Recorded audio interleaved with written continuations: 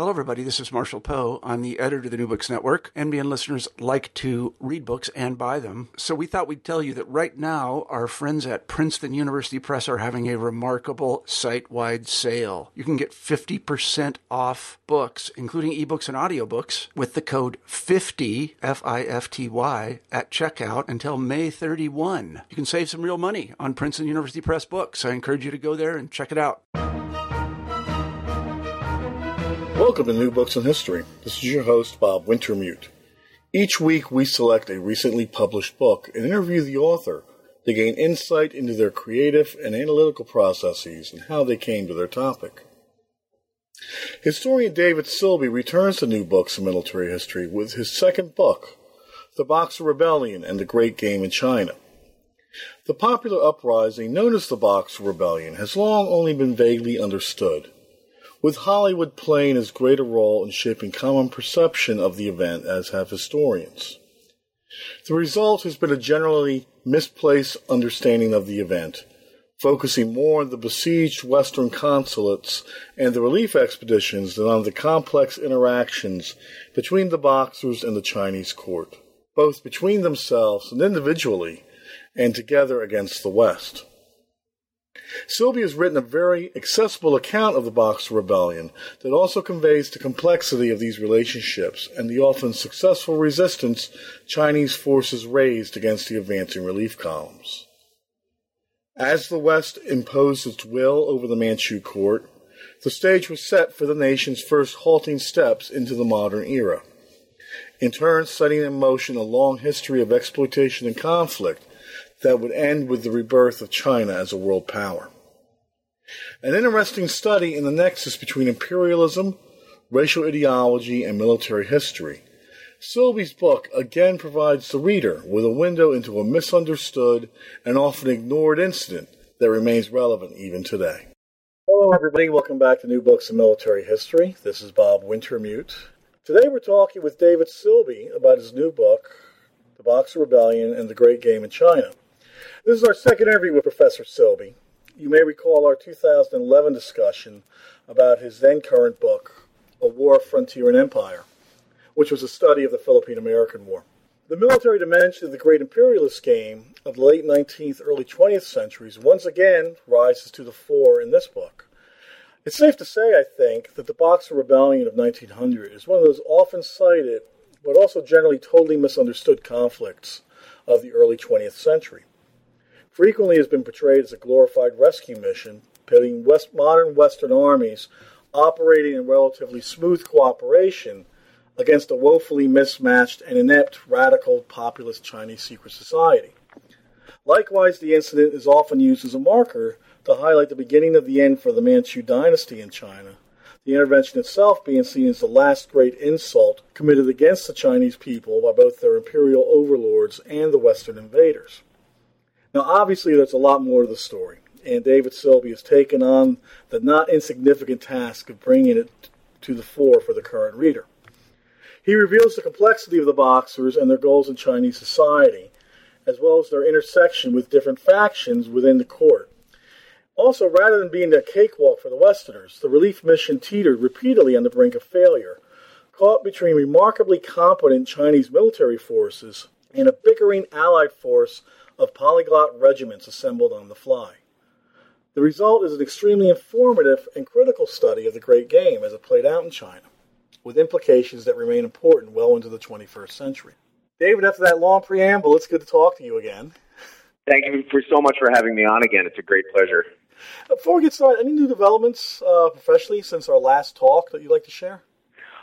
So I'm now at Cornell University. Cornell has a DC program that sends students down to work in DC and take classes. And so I'm now living in Washington, DC, and working for an Ivy League school, which is a big culture shift of its own.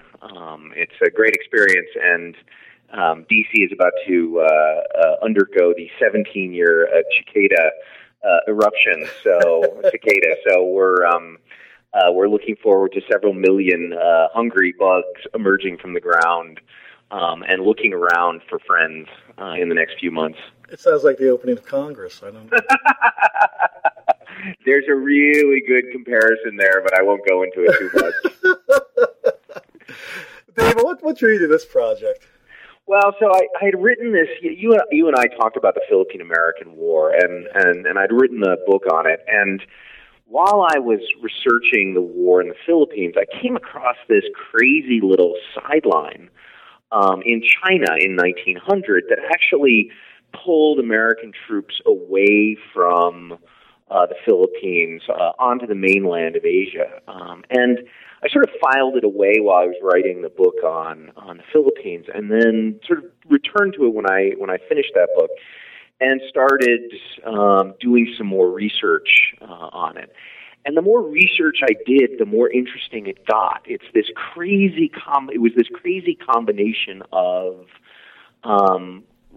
weird secret societies and multiple empires fighting each other and the Chinese, and these great historical characters like the Dowager Empress of China, who had been sort of lost to history.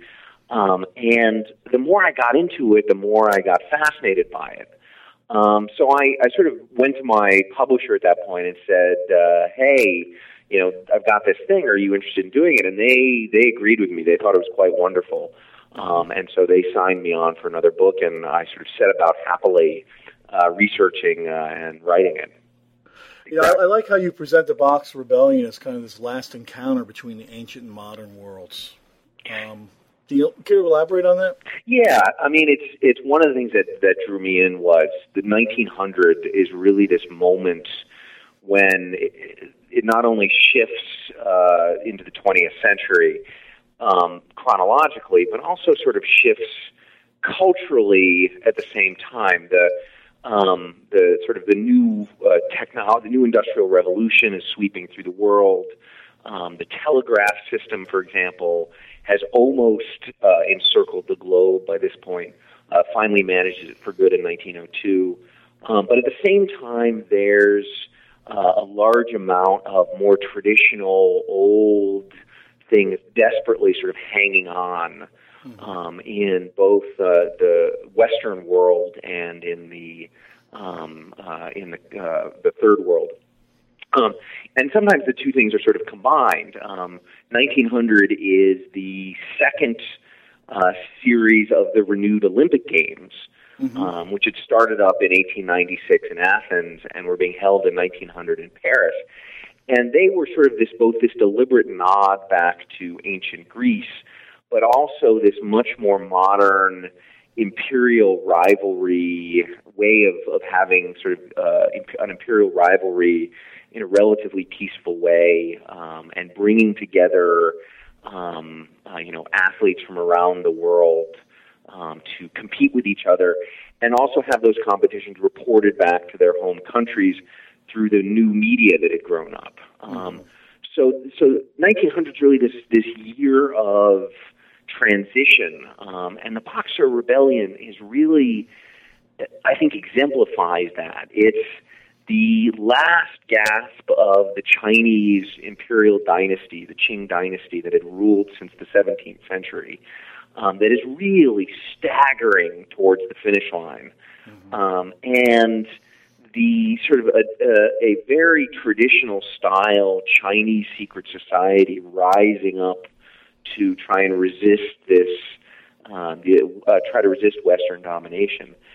But then on the flip side, it's also this sort of very modern moment of Western empires imposing themselves on China, building railroads and telegraphs, and all sorts of very modern things, and Christian missionaries coming into China and building schools to educate the Chinese.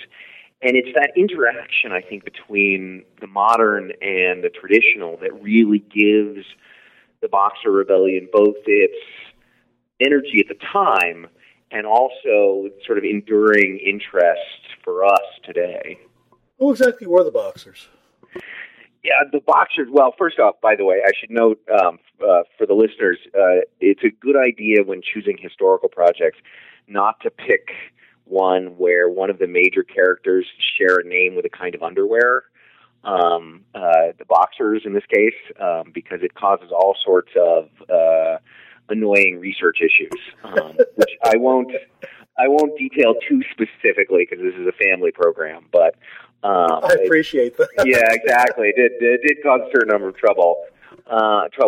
In any case, but the boxers are great. The boxers are fascinating. To understand who they were, you have to understand how Chinese society worked. And one of the things I think we as Westerners need to understand about the Chinese is, unlike the stereotype we tend to have of the Chinese as being very docile and phlegmatic and unemotional, they are, in fact, almost exactly the opposite. The Chinese are obstreperous, and they resist authority, and they are loud and aggressive, and highly sort of entertaining in their sort of social interactions. And one of the things that they did, especially in the 18th and 19th centuries, was create what were called secret societies.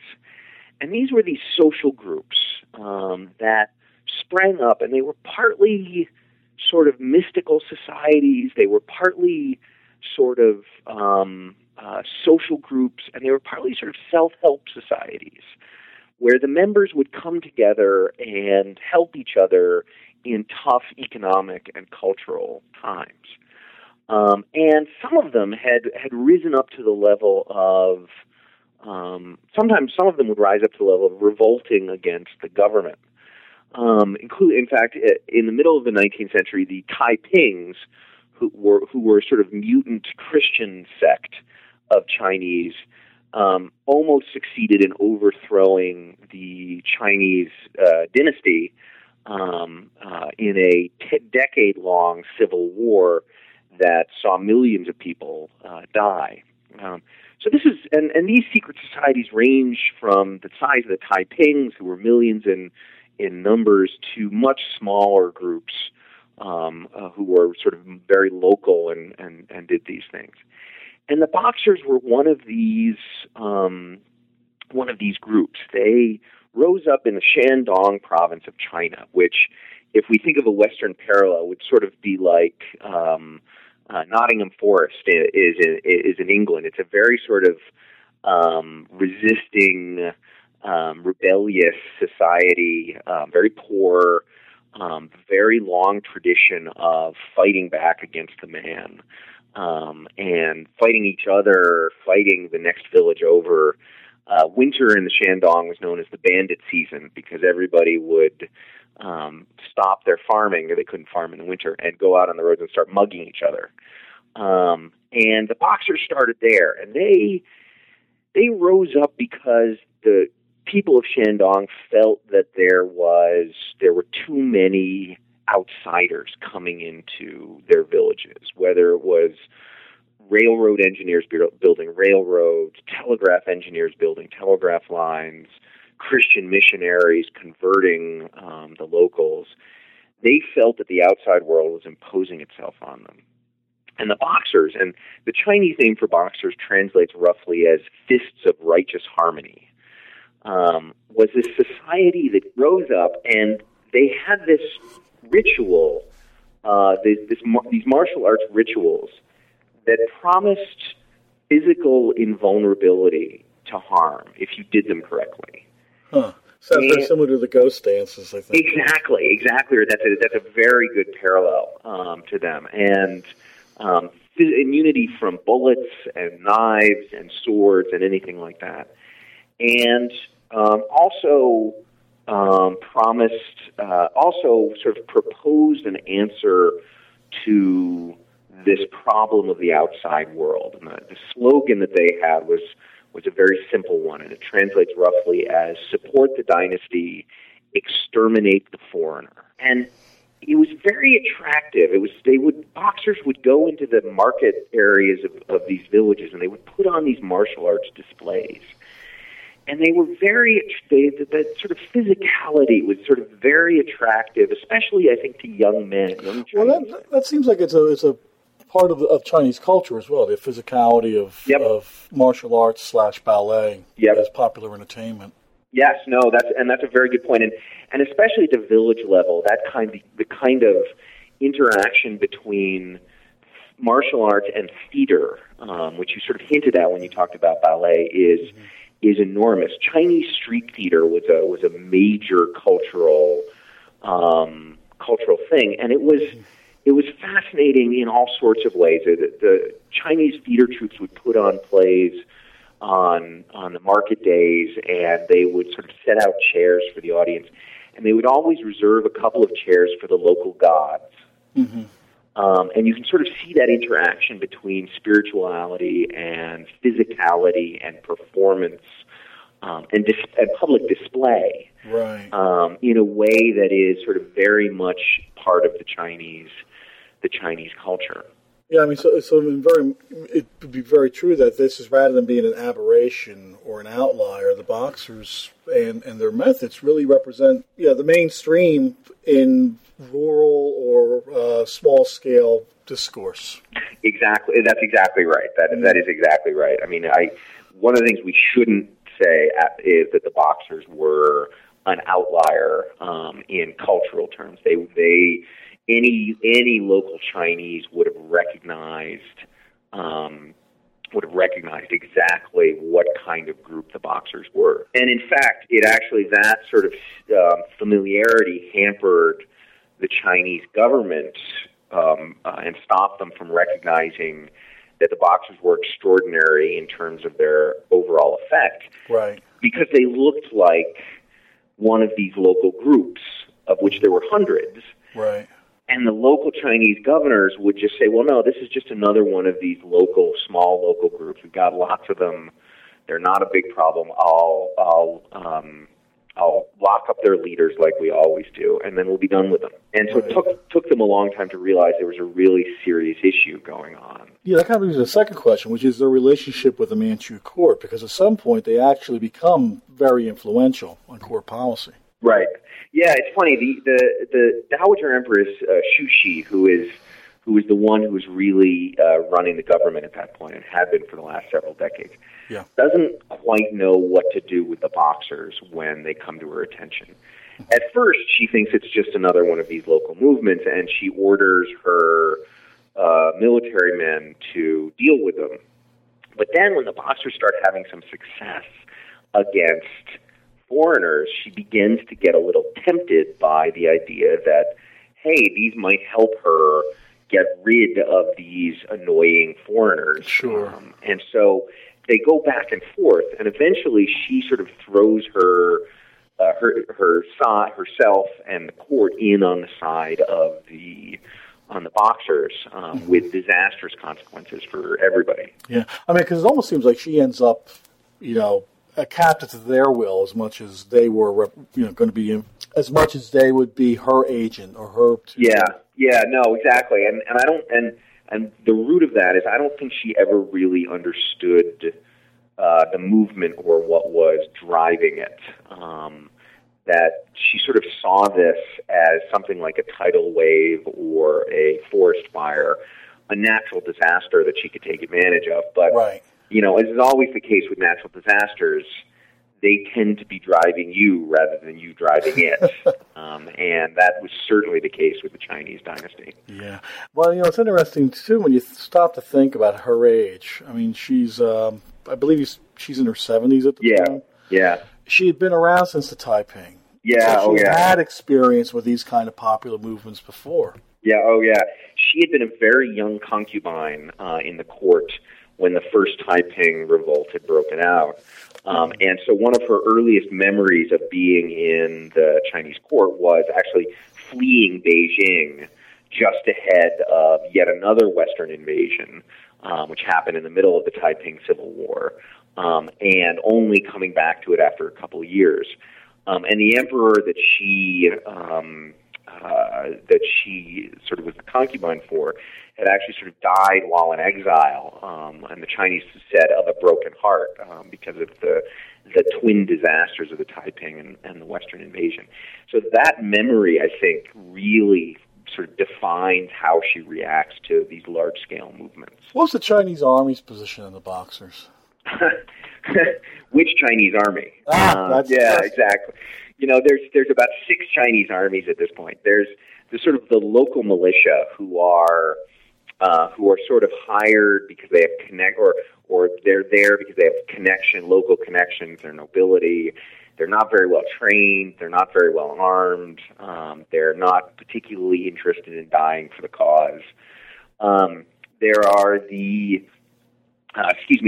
sort of the Manchu bannermen who are the armies of the Manchu nobility spread throughout the region, and they are more of a political statement who are there, who serve as the source of power for the Manchu nobility. And then there are what are called the new armies, which are these armies that the Dowager Empress had started building up in the late 19th century on explicitly Western models. So she's trying to build up an army that could potentially fight the Western imperial armies on an equal basis. Right. And so all of those are political pawns. All of those are have varying levels of military capability, and all of those are involved to a greater or lesser degree. For the most part, the Chinese soldiers were very suspicious of the Boxers. Mm-hmm. They thought they were a little bit crazy. They didn't like how they handled things. But they had fought the Boxers early on before the Dowager Empress switched her side. And among other things, Chinese soldiers would sometimes test out the invulnerability claims of the Boxers by shooting them, with results that you can imagine for the Boxers, I'm afraid. Well, what triggers the uprising? It's an interesting question. So the Boxers through 1899 and so on are pretty much confined to Shandong. But starting in 1898, there had been a drought in northern China. Mm-hmm. And so a lot of the farm workers and farmers in general had nothing to do because there was no rain, there was very little chance to work in the fields, and so they were sort of at leisure. And along come the Boxers, who suggest an answer to this problem. And from village to village, the number of recruits began to jump drastically in late 1899 and early 1900, right. And they start to go after people they think are responsible for this. At first, they go after the local Chinese Christian converts. Right. Then they start going after the missionaries. Then they start going after all the foreigners they can find, engineers, journalists, and so on. Mm-hmm.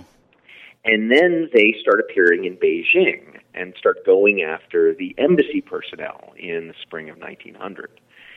And so it's this sort of very slow-growing crisis that it takes a while for the Western powers to realize, right. Until finally in sort of April and May of 1900, their ambassadors and consuls and legates are being threatened directly in Beijing, and all the Western powers wake up with a start and realize, hey, we actually have to do something about this. Yeah. But by then, the forest fire, to continue that analogy, the forest fire is burning pretty brightly. And of course, the Dowager Empress by this point has self-identified herself with the Boxers or not? She's still going back and forth. It gets really nutty. So the Boxers force the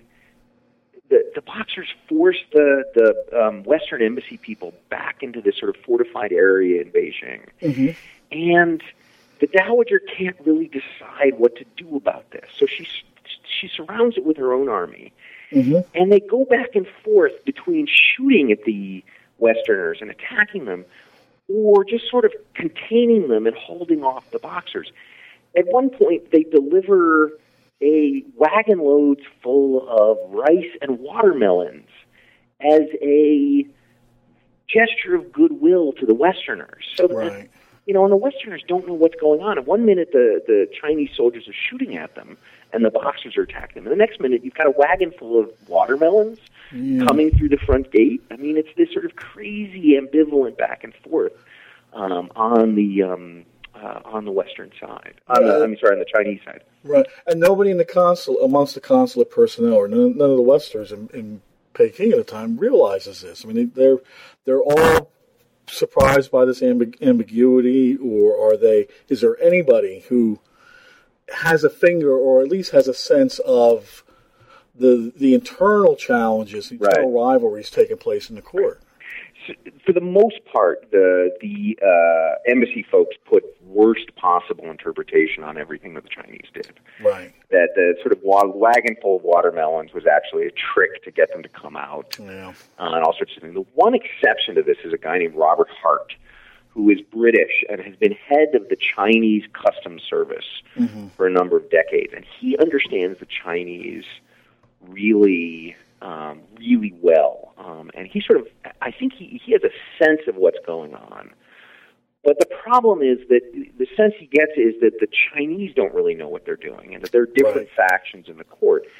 And so the advice he's giving is that the Chinese don't know what they're doing. And coming out of that, there's not a lot that even if the embassy personnel listened to him, there's not really a lot that they could do except be as safe as possible. Right. It's basically weathering the storm at that. Exactly. At one point, the Chinese promised the embassy personnel safe conduct to get out of Beijing, and it looks like from the Chinese court that this was an attempt to get rid of the embassy folks, to get them out of Beijing so they wouldn't be an issue anymore. Right. Not to kill them, but just to get them down, get them off, get them away from the Boxers. And exactly. Start to smooth things over. Yeah. Exactly. The problem is, and the Westerners see this as a trick to get them to come out, and they're going to get slaughtered when they come out.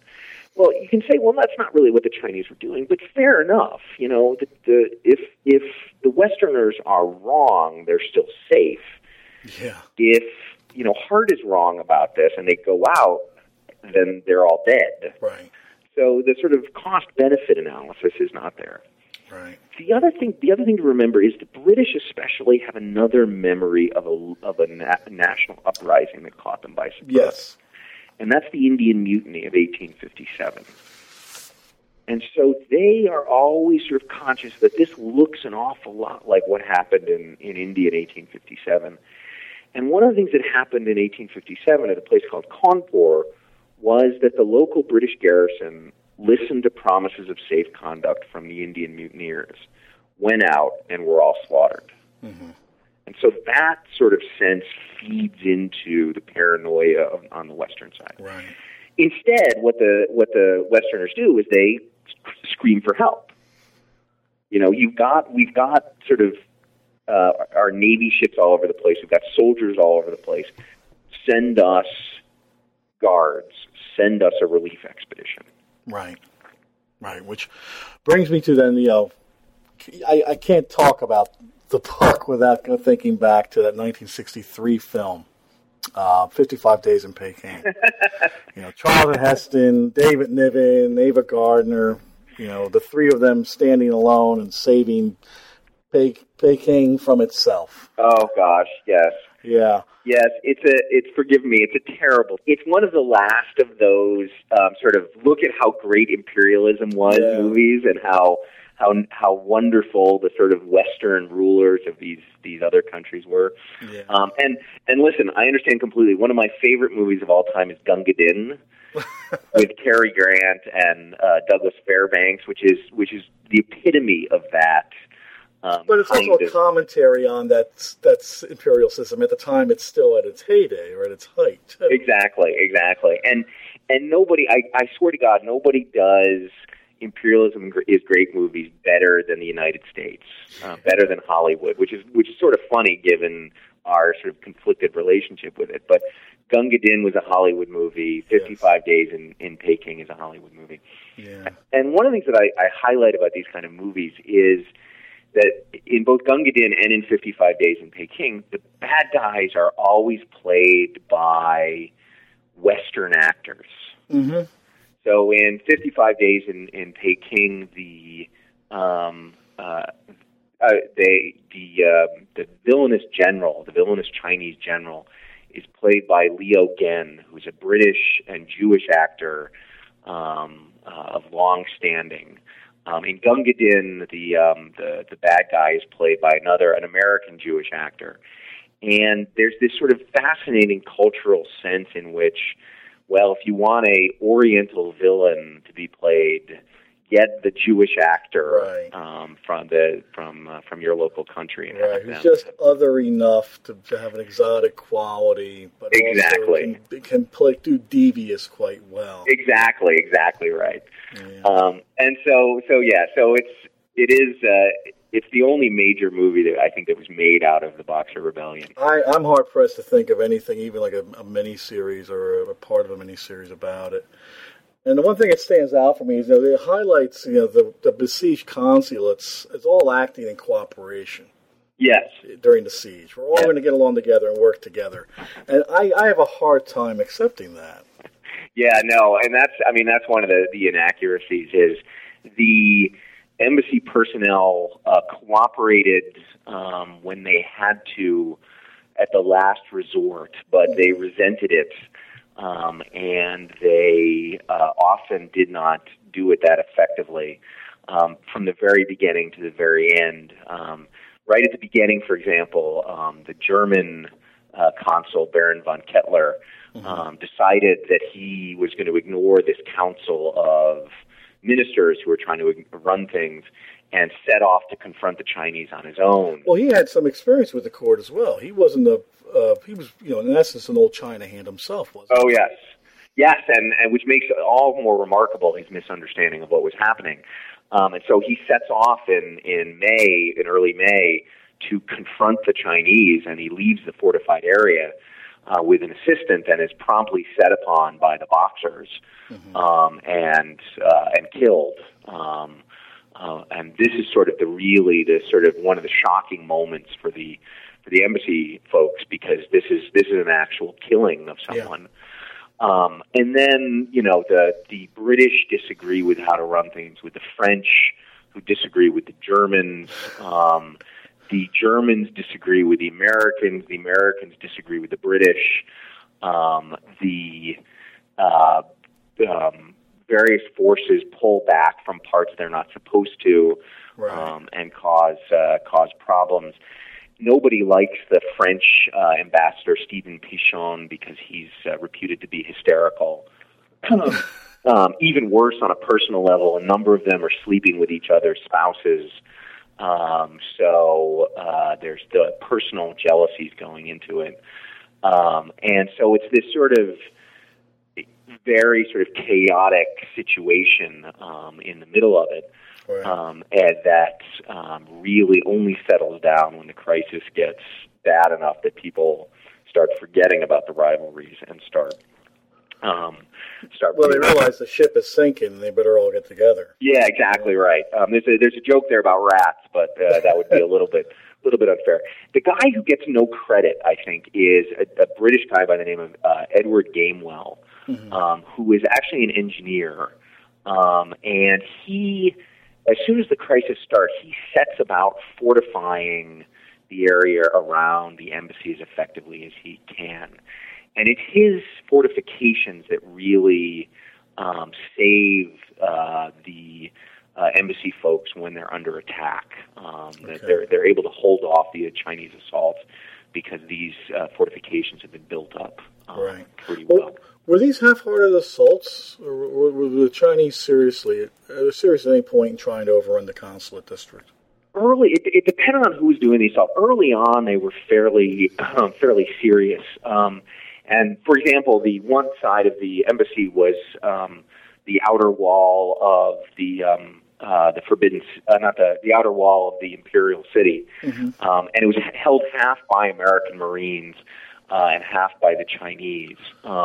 And there was some very vicious infighting along that wall. Right. But as the siege went on, you get the sense that the Chinese soldiers, especially, the Chinese army especially, was sort of not really pressing things home. Right. They would sort of fire from their fortifications. They would bombard the embassies fairly aggressively. They might try to set things on fire, but there was never the kind of determined assault from all sides at the same time that the Chinese could have mounted, Right. and that really would probably have overwhelmed the defenders. Right. If the Chinese had ever mounted a frontal assault on all sides of the fortifications, I don't think that the embassy defenders could have held out. Right.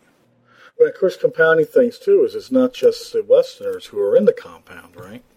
Oh yes, yeah. So the other great group who flee into the compound are the Chinese Christian converts. There are a couple thousand of them, and it also sort of illustrates what I would say the sort of indifferent heroism of the Westerners there. The Chinese Christian converts come in and they're sort of treated as second-class citizens. They're put off in a separate area of the embassy by themselves, and they're essentially left without any real food, any real supplies from the Western folks. The Western folks sort of kept most of the supplies for themselves and gave the Chinese Christians at best bags of musty rice. And so, you can sort of see this. Well, yes, they brought them into the compound, but then they've sort of left them to fend for themselves. Right. And the result was that a fair number of them sort of starved to death or died of malnourishment. Okay. And a fair number of them took their lives in their hands and sort of tried to sneak out and find their way out of Beijing. But at the same time, too, though, you point out that several of them also risked their lives to be intermediaries, to deliver messages to the... Oh, yeah, exactly. Yeah, I mean, once the telegraph line from Beijing down to the coast was cut off, the Westerners started sending messages with Chinese volunteers, who, as you say, are probably the most heroic of anybody in the entire book, because they're volunteering to carry a written message through the lines of the Boxers and the Chinese armies, all the way down to wherever the Westerners are, and then so risk their lives then, but then risk their lives trying to get into the Western forces, who are very suspicious of the Chinese at this point and are just as likely to shoot them as they are to listen to them. My favorite story of this one is one of the Chinese volunteers who makes it, is given a written message, and he scales down the walls of the defensive thing. And the first thing he does is memorizes the message and then eats it. Because he knows if he gets caught with it, it's over. Yeah. They'll torture him to death. Yeah. So he memorizes it and eats the paper, and then he goes off and he gets caught by the Boxers. But he insists that he's just a local peasant who's out, a refugee, and they can't find any evidence that he's not, because obviously he's eaten the message. Right. So they let him go. So he makes his way, sort of almost 100 miles down to Tianjin, where the Westerners are. Draws the attention of some French soldiers down in Tianjin. Ducks down when they shoot at him. Pops back up and waves his hand again. Finally convinces them not to kill him outright. And the message finally percolates its way up to the commanders of the Western forces. That's heroic. That's really remarkable, and that's really sort of an impressive amount of loyalty, especially given the way that the other Chinese Christians were being treated. Yeah. And again, to tell this account, completely lost. Oh, yeah. Well, let's turn away from Peking, which is really, I think, almost a distraction from the real story, which is the critical issues of the Western relief effort. Yep. Many have assumed that the relief was, it's a fait accompli. Of course, it's going to succeed, but that's far from the case, isn't it? Exactly. In fact, the Westerners from the very beginning assumed that it was going to be easy. And the real person to look at is a British admiral by the name of Edward Seymour, who has been on a ship out in Asia and the Indian Ocean for almost 40 years. So he knows this sort of area of the empire. And when the sort of cries for help come down from Beijing, Seymour puts together a relief force in May of 1915. Mm-hmm. And he's going to go up to Beijing, and he's going to, with several thousand soldiers and sailors, whoever he can gather, right. And he's going to protect the embassies. Now, you pause for a second and note the sort of the bluff confidence of a British admiral sending an army of several thousand men to the capital of a foreign country without a second thought. But Seymour is even more, shall we say, overconfident than that, because he decides that rather than marching up to Beijing, he's going to take the train. Oh, yes. Exactly. I mean, he sort of treats it like he's a commuter going into work in the morning. There's a train line between Tianjin, which is near the coast city, and Beijing. And so he loads up his troops on the train one morning. The Americans insist on being in the front car because they think they're the most important folks. And they set off for Beijing. Well, you can immediately see the problem with this, which is that if you are facing a force with any kind of sense, they're going to cut the railroad line. At the very least, yeah. Exactly, and that's exactly what the Boxers do. They get a few miles north of Tianjin, and the line in front of them is cut.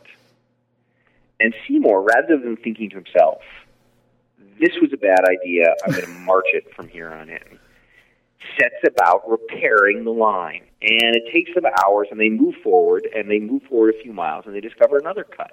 And Seymour, again, instead of saying, you know what, let's march, but now the Boxers get smart, because now they not only cut the line in front of the Westerners, cut the line behind them as well. They cut the line behind them, exactly right. So now suddenly Seymour's stuck. He can't get supplies coming up from Tianjin, and he can't move in either direction.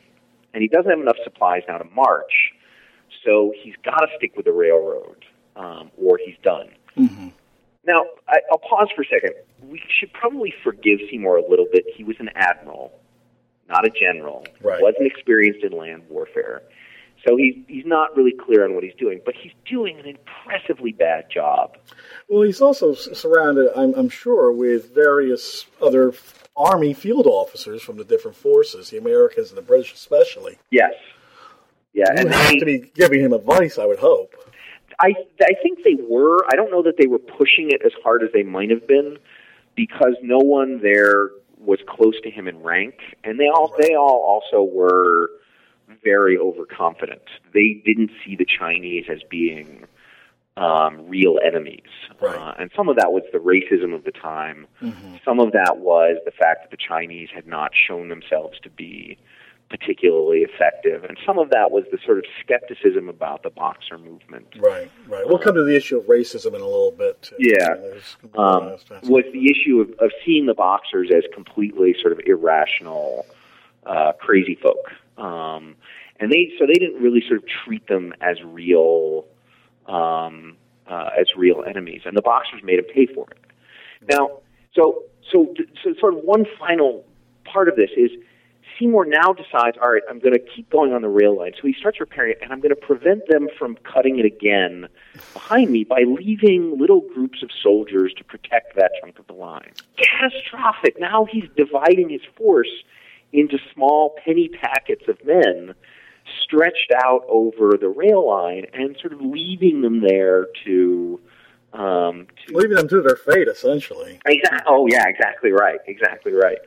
And he sort of keeps making this sort of very slow progress up north. The one thing that's saving them at the moment is that the Boxers can't really inflict damage on the Western soldiers, can't inflict substantial casualties on the Western soldiers.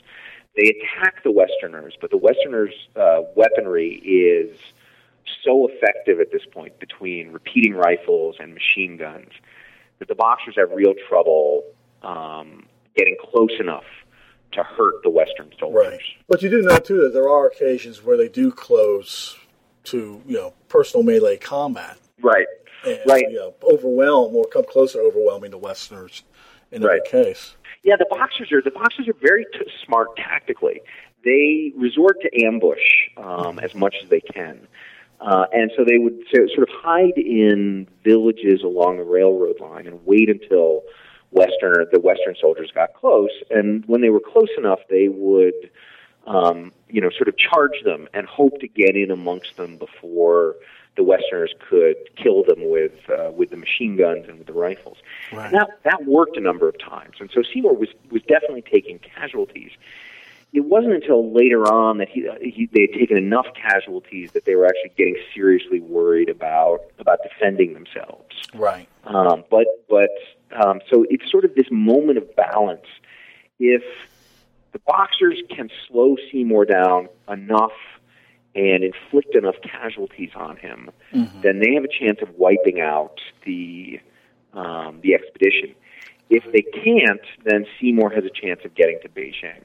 And of course, through all this too, I'm sure the Boxers, or some of the Boxers, are also perhaps hoping that by making a strong enough display, they can, pull the Chinese army, be it the Bannermen or the regular army, exactly, into the conflict. Exactly right. And in fact, the Chinese army had sort of been sitting on the sidelines. They had watched they had watched Seymour's expedition sort of head up the railroad past them and done nothing. But it's during this that the Dowager Empress finally decides that yes, she's going to throw her lot in with the Boxers.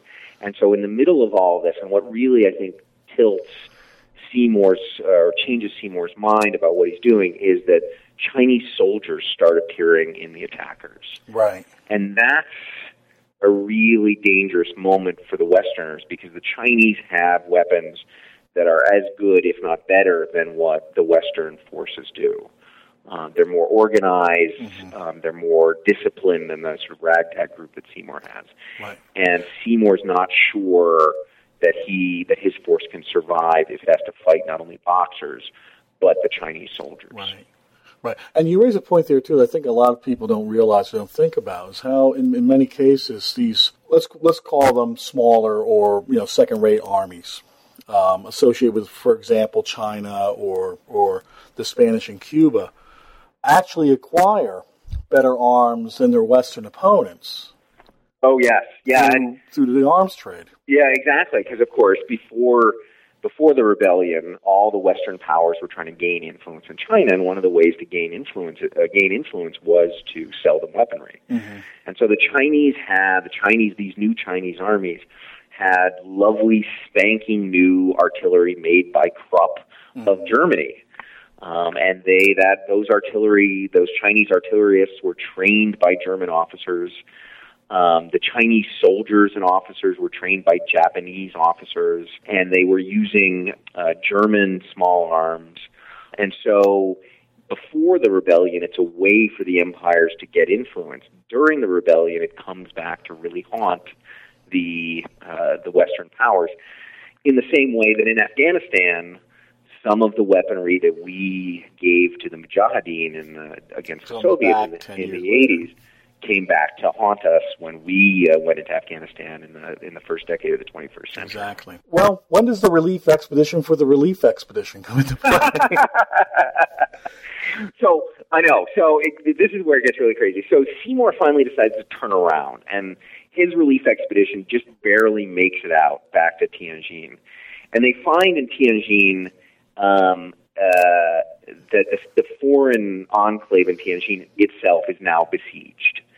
So suddenly it's not just a problem in Beijing, it's a problem all over northern China. Right. Seymour at this point, thankfully, is sidelined by the British, and instead British and French and American generals take over. And they begin putting together a substantial relief expedition, much larger than what Seymour had set out with. And forgive me for putting it this way, but much more sensibly organized than what Seymour had done.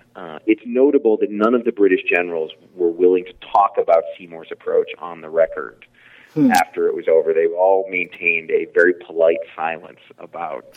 which is telling of itself. Exactly right. And so, but even this gets sucked into imperial rivalries because the empires can't agree who should command this second expedition.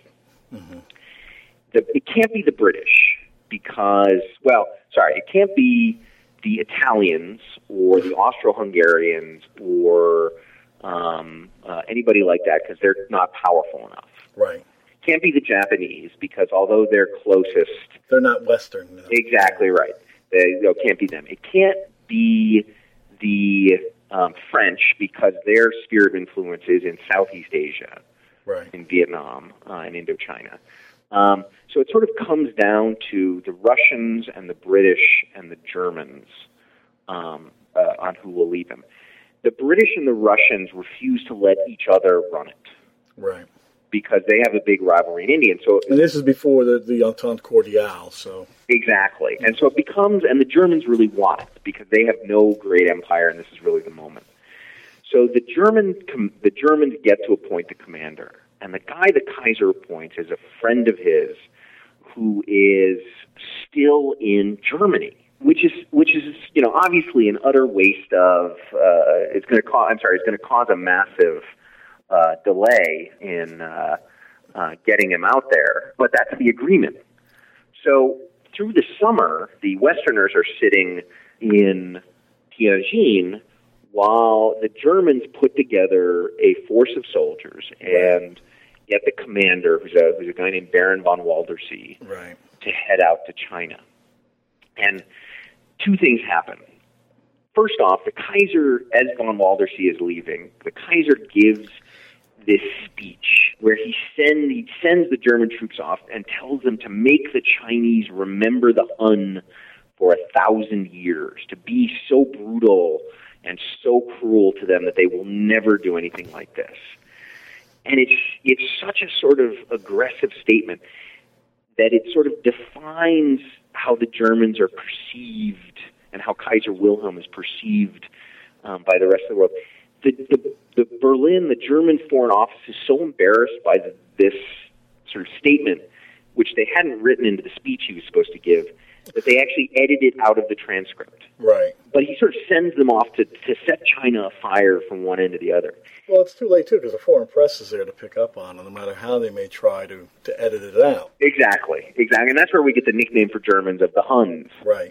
But at the other end of the globe, the British general is thinking, you know what, the governments of these countries can make all the agreements they want to, but we're here on the ground, and time's a-wasting, and so I think we should go now. So even as von Waldersee and the Germans are getting on ships and sailing through the Baltic, down the Atlantic, through the Suez, wandering their way slowly to China, General Gassely, who is the British general, and convinces the American general, Adna Chaffee, right, to put together an impromptu relief expedition, which will head north well before the Germans get there. And that's exactly what happens. Right. The Western powers, led by a council of generals, set off in August of 1900, and they set off by themselves. And it's not only a way of rescuing the hostages as quickly as possible, but also of thumbing their nose at the Germans, which the British and French, no matter how much they disliked each other, would always agree on doing something mean to the Germans. Poor Germans. Oh, they deserved it, please. There's the famous story about Margaret Thatcher in 1990. She's told that the German soccer team beat the British national team in the semifinals of the World Cup, and that they'd beaten the English at their national game of soccer, and this was a great tragedy. And Thatcher, without missing a beat, said, "That's all right. We've beaten them at their national game twice this century." I actually have that saying on my wall in my office. Nice, very nice. There you go. Exactly right. So, even with the relief expedition, the new relief expedition going north, they have a hard go of it, right? They do, and it's fascinating because this has sort of been completely lost to the history. Is the second relief expedition sort of treated as a walk in the park, in sunny China of summer, the summer of 1900.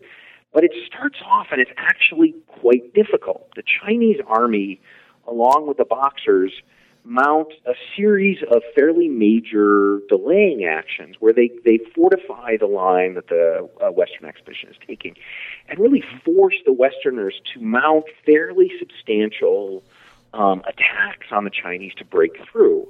And so there's a series, early on in the expedition, there's a series of really intense battles between the Chinese and the Westerners. And they go in the Western, they all are victories for the Westerners, but they're much more difficult and intense than is really remembered. It's only towards the middle of the expedition that the Chinese army really starts to give up on the idea of resisting the Western expedition because they don't think they can hold them out. Right. Before that, though, it was a very violent sort of march for the Western powers. You know, another image I recall, going back to our least favorite movie, 55 Days in Peking, is, you know, how the 8 armies lifted the siege, which was presented in this great kind of almost parade ground panoply. You know, the Western imperial armies. Right. You know, all acting together in cooperation. Oh, good Lord, yes. Yes. Oh, yes, I'd forgotten about that scene. The reality is grossly different. Right. The Western powers are watching each other as much as they're fighting the Chinese. They don't want anybody else to steal a march on them. And so on August 14th, the night towards the end of the day, they pull up just outside of Beijing, and the Council of Generals gets together, and they sort of have a discussion about how they're going to handle it, and they agree on what the movie showed, which is they're going to have this sort of joint attack on Beijing that everybody will carry their weight, and so on. Yeah. And everybody goes back to their respective camps and settles in for the night.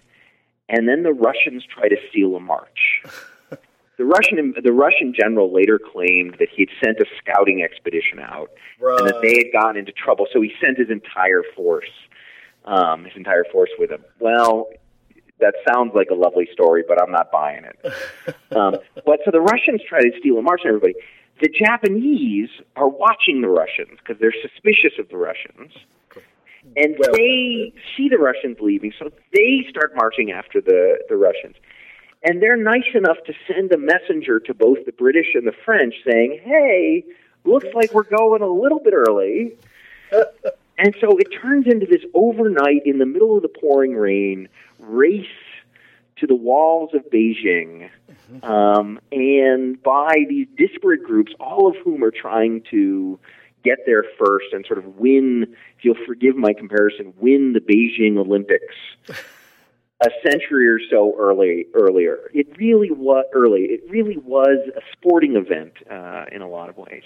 Yeah, a sporting event with, you know, dismal outcomes for the Chinese. Yeah, oh yeah. Well, it's pretty clear the Chinese had given up on trying to hold Beijing. I mean, there wasn't a really large Chinese force left in Beijing. And the bizarre thing is that the way the Westerners did it actually ended up really destroying the Chinese defenses, because the Russians and Japanese hit the center of the eastern wall of Beijing and drew most of the defenders over to them.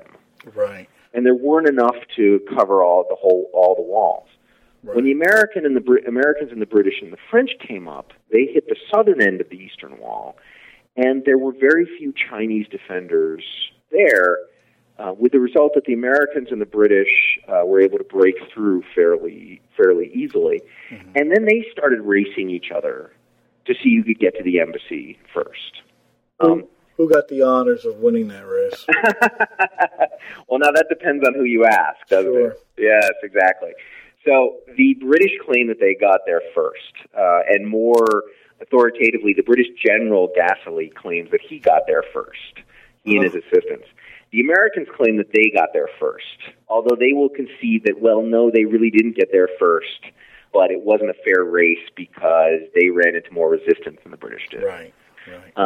The reality seems to be that a group of Indian soldiers, British Indian soldiers, found their way through a water drain in the embassy fortifications, and popped up in the middle of a garden party that the embassy folks were having. I can imagine the response of the relief expedition to know that they came just in time.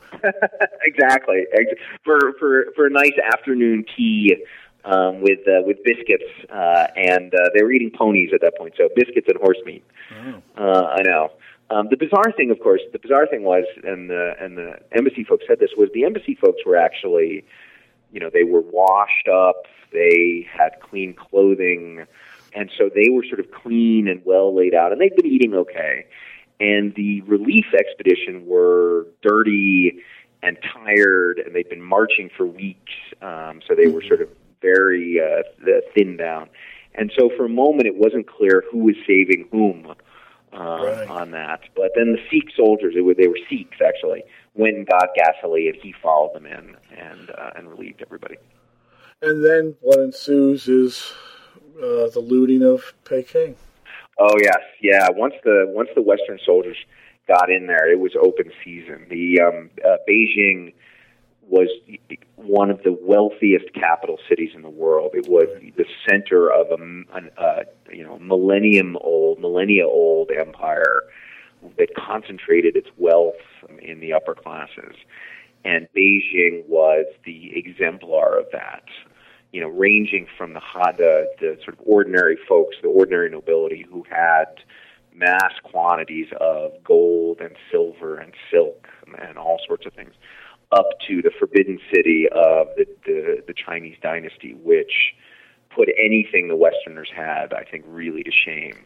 Right. And the Western soldiers went crazy and just grabbed everything they could.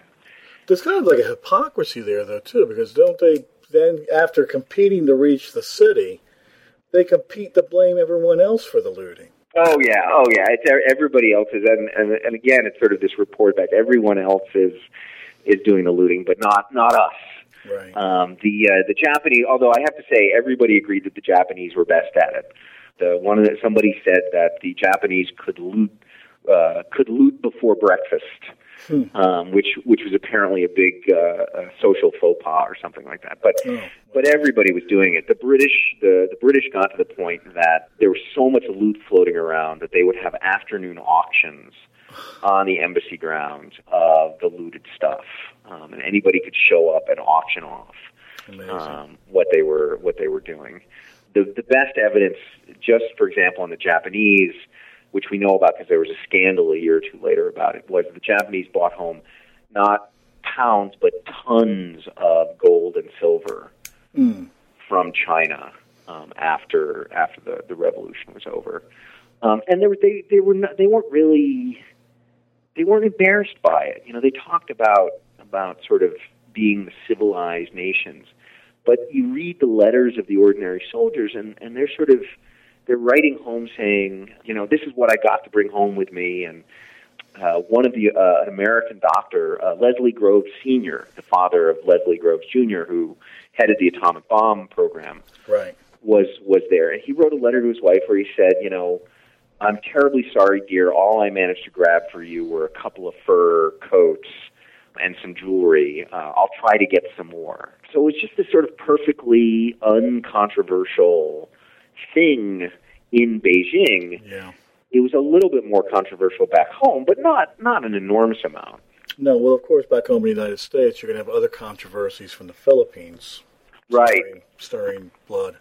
Right, exactly right. Yeah. Well, I mean, that brings me up to the issue of incipient racism, and what's driving some of the actions being undertaken by the West towards the Chinese, right. And indeed the entire uprising itself, if it can be classified as an uprising, as one of these moments of Western racist ideology, provoking and then pushing the conflict further. But at the same time, there's Chinese racism as well. Right. Yeah, it's this fascinating interaction of sort of racial perspectives. I mean, this is certainly in the West. This is the period when social Darwinism is at nearly at its height, and so there's this very strong belief in a hierarchy of races, and that the Westerners are superior to a descending outline of races, including Mongols and Asiatics and Africans and so on. And the Chinese are very low down that scale. So there's this perception of the Chinese as being uncivilized, inferior beings, and they're often treated exactly like that. A Chinese life is not worth what a Western life is to the Westerners in China. And that drives a fair amount of atrocities on the Western part. Right. But as you point out, the flip side is also true. The Chinese had a very developed sense of their own superiority to everyone else. Mm-hmm. And so they perceived the Westerners as barbarians and treated them accordingly. And certainly we go back to that Boxer slogan, support the dynasty, exterminate the foreigner. Right. The Chinese didn't distinguish in that regard. They were quite happy to torture and execute Western men, women, and children during this period without much in the way of sort of conscience about it. Mm-hmm. And so it is both sides sort of looking at each other through this very racial lens. And it's hard to say that there's a good guy or a good side in this. Maybe those Chinese Christian volunteers. Yeah, I think that's as close as you get. But even there, I mean, so the weird thing about the Chinese Christian converts is converting to Christianity in these local towns was a way of gaining a certain amount of social power, and in fact legal power, because if you got into legal trouble as a Chinese villager, the missionary would intercede on your behalf, and you can imagine who converts to Christianity. Yeah. It's the murderers and the thieves and all the bad guys. And so suddenly even the Chinese Christian converts are not quite as lily white, forgive my use of old-style racial stereotyping, are not quite as good as you might think. But you're right, the volunteers who risk their lives to take the messages are about as close as you get to a real, sort of really pure hero in this situation. And yet, in the end, it's interesting too, because the Boxers just melt away. Yeah, no, and not without giving away too much that occurs in the book is if we remember back to what was causing the enlistment in the Boxers, that drought. Well, what happened in the beginning of August? It starts to rain, and it starts to rain heavily. And so, one of the things that I think happened, and there's not a lot of great evidence for this, but it makes sense in this context, is that the Boxers sort of looked up at the sky, saw that it was raining, and thought to themselves, right, I've got fields that need to be plowed. Well, the Boxers, or rather the rural peasant supporters of the Boxers, who sustained the movement itself. Right. And they went home. And, they'd done what they set out to do. They'd attack some foreigners. They'd sort of dealt with the locals, and now it was time to go home. It sort of, what did you do? What did I do with my summer vacation? Would have been an interesting assignment in Chinese schools in the fall of 1900. It might have. Well, the immediate outcomes are pretty self-evident of the Boxer uprising. What would be the more critical ones, both at the time, but then also later? Yeah, the Boxer Rebellion is really that last moment when sort of imperialism, when the old-style imperialism, it sort of imposes itself on China. And what it really provokes is the collapse of the dynasty in China. The peace treaty that came out of the Boxer Rebellion was very punitive to the Chinese and required them to pay over 40 years quite a large sum and punish them in other ways. And the dynasty sort of staggered on for a few more years, but then ultimately collapsed in 1911 and threw China into decades worth of civil war and chaos. And so, the Boxer, the Chinese sort of talk about the 19th century as being the century of disaster. And the Boxer Rebellion was really sort of the end moment of that. But it was also the beginning of the complete breakdown of traditional China and the remaking of it. And decades later, even Mao Zedong harkens back to the Boxer Rebellion as being the first of the modern revolutions that led to the communist takeover of China. Now, he's overstating the case drastically, but during the Cultural Revolution in the 60s, he actually brings out two elderly Boxer veterans and sort of displays them as sort of the model for the Red Guard that he wants. Interesting. Oh, yeah, and there's that great moment in late 1960s when the Red Guard actually invades the British embassy successfully and takes the British embassy personnel out and parades them around. Doesn't hurt anybody really, but parades them around. And it's sort of that closure on the Boxer Rebellion. The Boxers have finally, or their successors, have finally succeeded in capturing the embassy. Right. But it really is I think that turning point where China, before the Boxer Rebellion, China was looking back to the old world. Right. And after the Boxer Rebellion, China was really looking forward to the new modern and technological world. Right. Well, we were all quite aware as well of how the Chinese people today, and even the Chinese government, are connected to their history and emphasize their past, particularly with reference to Japan. Yep. Does the Boxer Rebellion come up in contemporary discourse at all? It does, and it's still in sort of they're much more ambivalent about it now. It is sort of seen as a moment of resistance against the Western interlopers, especially the Japanese. Right. But it's also seen as a much more chaotic popular movement than it had been. Both of which are to be suppressed or prevented. Right. And that's especially true after Tiananmen Square, which is exactly the same kind of popular uprising that the Boxer movement had been, and took the Chinese government with the same kind of surprise in 1989.